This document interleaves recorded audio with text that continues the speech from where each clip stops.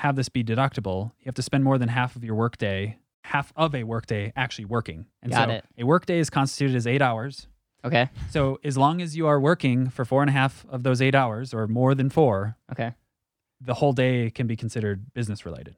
So let's say I go to Florida Mhm. for a business trip, and I work 5 hours because I'm speaking and doing some other things. But then, I take my beautiful bride out to dinner, and it's just her and I. Can we write that dinner off? Yes. It's interesting.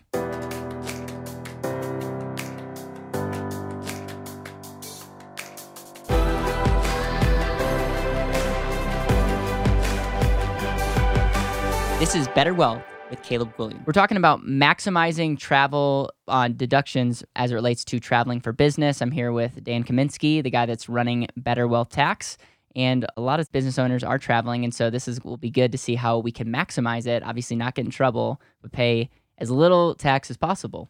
Yeah, so the number one rule when traveling for business is that you should have potential to generate revenue. That's like the Yep. overarching rule to this is, especially like in our type of business, it could be easy to say, oh, I'm going on vacation, but I have the potential to talk to people, so therefore that's considered business. The original intent needs to be like there's going to be some sort of revenue generating activity. I get that. Yeah, and again, you're going to hear I'm like a broken record. Something has to be reasonable here, and like there's a reasonable reason that you're going to be doing this. And so there's a couple stipulations that the IRS talks about. Is number one, it must be ordinary, and what that means is like the amount of money, the frequency, and the purpose of that travel. Okay. So if you like don't travel at all and suddenly you're doing like a $30,000 Private trip, jet. yeah, like that's not in the context of what you do. That's not ordinary. Now it might be for certain executives. They may do that on a frequent basis, and that would actually be considered ordinary. So it's like this is where the whole nature of your situation is unique comes into play as well. But again, that frequency too is: are you doing it once? Are you doing it every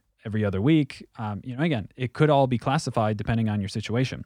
The other piece is it necessary? And so that question goes to, is it actually going to help increase the profits or expand your business? Yep. So ordinary, necessary, actually the intent needs to be for business. Yep. So you need to try to make a profit, or it needs to be beneficial to business. Yep. It needs to be ordinary. It can't just be like something's insane. And then the other aspect is that every expense needs to be documented. This is where people get themselves in trouble. Yeah, and it really is, because when it comes down to travel, lodging, transportation, meals, all of those categories, they have to be documented well, because otherwise the IRS likes to turn it around and say, if you didn't document those things, it's actually personal travel with, what is the language? Incidental business activities. That's a big difference, huge difference. And so the documentation aspect is very, very important. And there's a lot of tips on that, whether it's writing names and purpose of conversation for meals, like is it an actual client versus a prospective client? What was the purpose of the conversation? Yep. All of those kinds of things. And you have to, in order to have this be deductible, you have to spend more than half of your workday, or half of a workday actually working. And Got it. A workday is constituted as 8 hours. Okay. So as long as you are working for 4.5 of those 8 hours or more than 4, Okay. the whole day can be considered business related. So let's say I go to Florida for a business trip, and I work 5 hours because I'm speaking and doing some other things. But then, I take my beautiful bride out to dinner, and it's just her and I. Can we write that dinner off? Yes. It's interesting. Yes.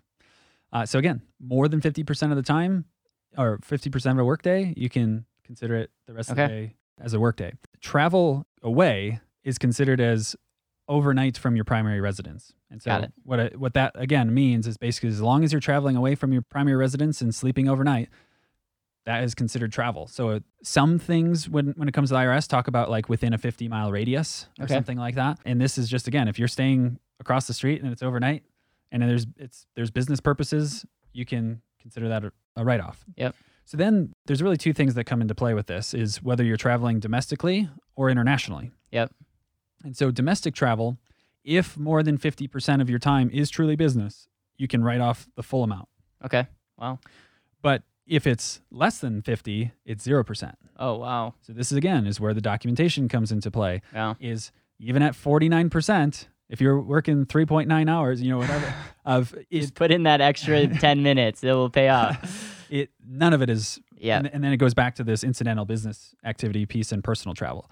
Internationally, it's directly proportionate to the amount of time that it was actually business. So if you go travel internationally and 40% of the time you're doing business, 40% of that travel is considered deductible. Okay. So let me ask you this. When you go on business, can you write the whole thing off, or is it like a 50% write-off? Domestic or international? Just domestic. Yeah, so domestic, again, if it's more than 50% of the time. You can write 100% off of food and everything. Correct. Okay. As long as it's documented. And international, you only write off the percentage of what you're working. Correct. Okay, I love it.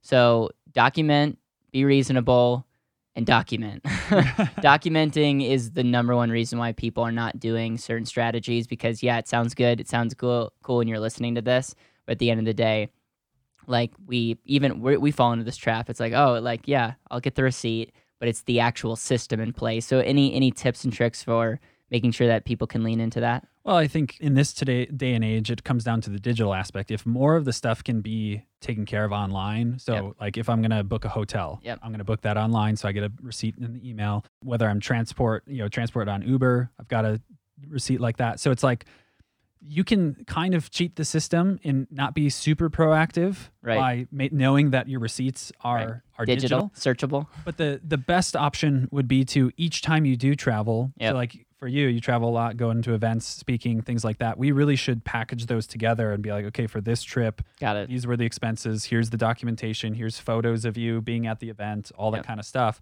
Because again, if you go from full deductibility to nothing, that's a big deal depending on how much you travel and what kind of expenditures you're incurring. So again, it's just a matter of keep digital notes, because the worst thing is, like, even receipts are like the worst, and you're like crumple them all up and you throw them in a box. And like we've been talking about this idea of tax prep versus tax planning, and tax planning is being proactive and buttoning this all up so that if something were to happen where you were audited, you can simply say, here you go, have it all be above board. I note this in every episode that we talk about. This is not tax advice, where we are not your CPAs if you're just meeting us for the first time on YouTube. So make sure to consult somebody. If you don't have somebody or you want to work with us, go to betterwealth.com/tax, and we'll tell you all about what we're up to in Better Wealth Tax. Essentially, we want people to live more intentionally, and we know that this is a way into helping you free up some ideas, strategies, and cash so that you can put money into things that you actually care about. Anything that you want to end on maximizing deductions when travel? No, I think this is another amazing tool if you're a business owner to be able to do some cool stuff outside of business and have that be a write-off. And again, it just comes back to, as long as you play within the rules of the game, you can have some amazing benefits. So I hope you can take advantage of this. And I look forward to you letting us know if you have taken advantage and how that may have reduced your tax liability. Send us pictures of you traveling. And so then you can have a digital trail if and when you get audited, you can say, yeah, I'm actually business travel. And who knows, we might help one or two people. And we'd love to see that. Yeah, totally.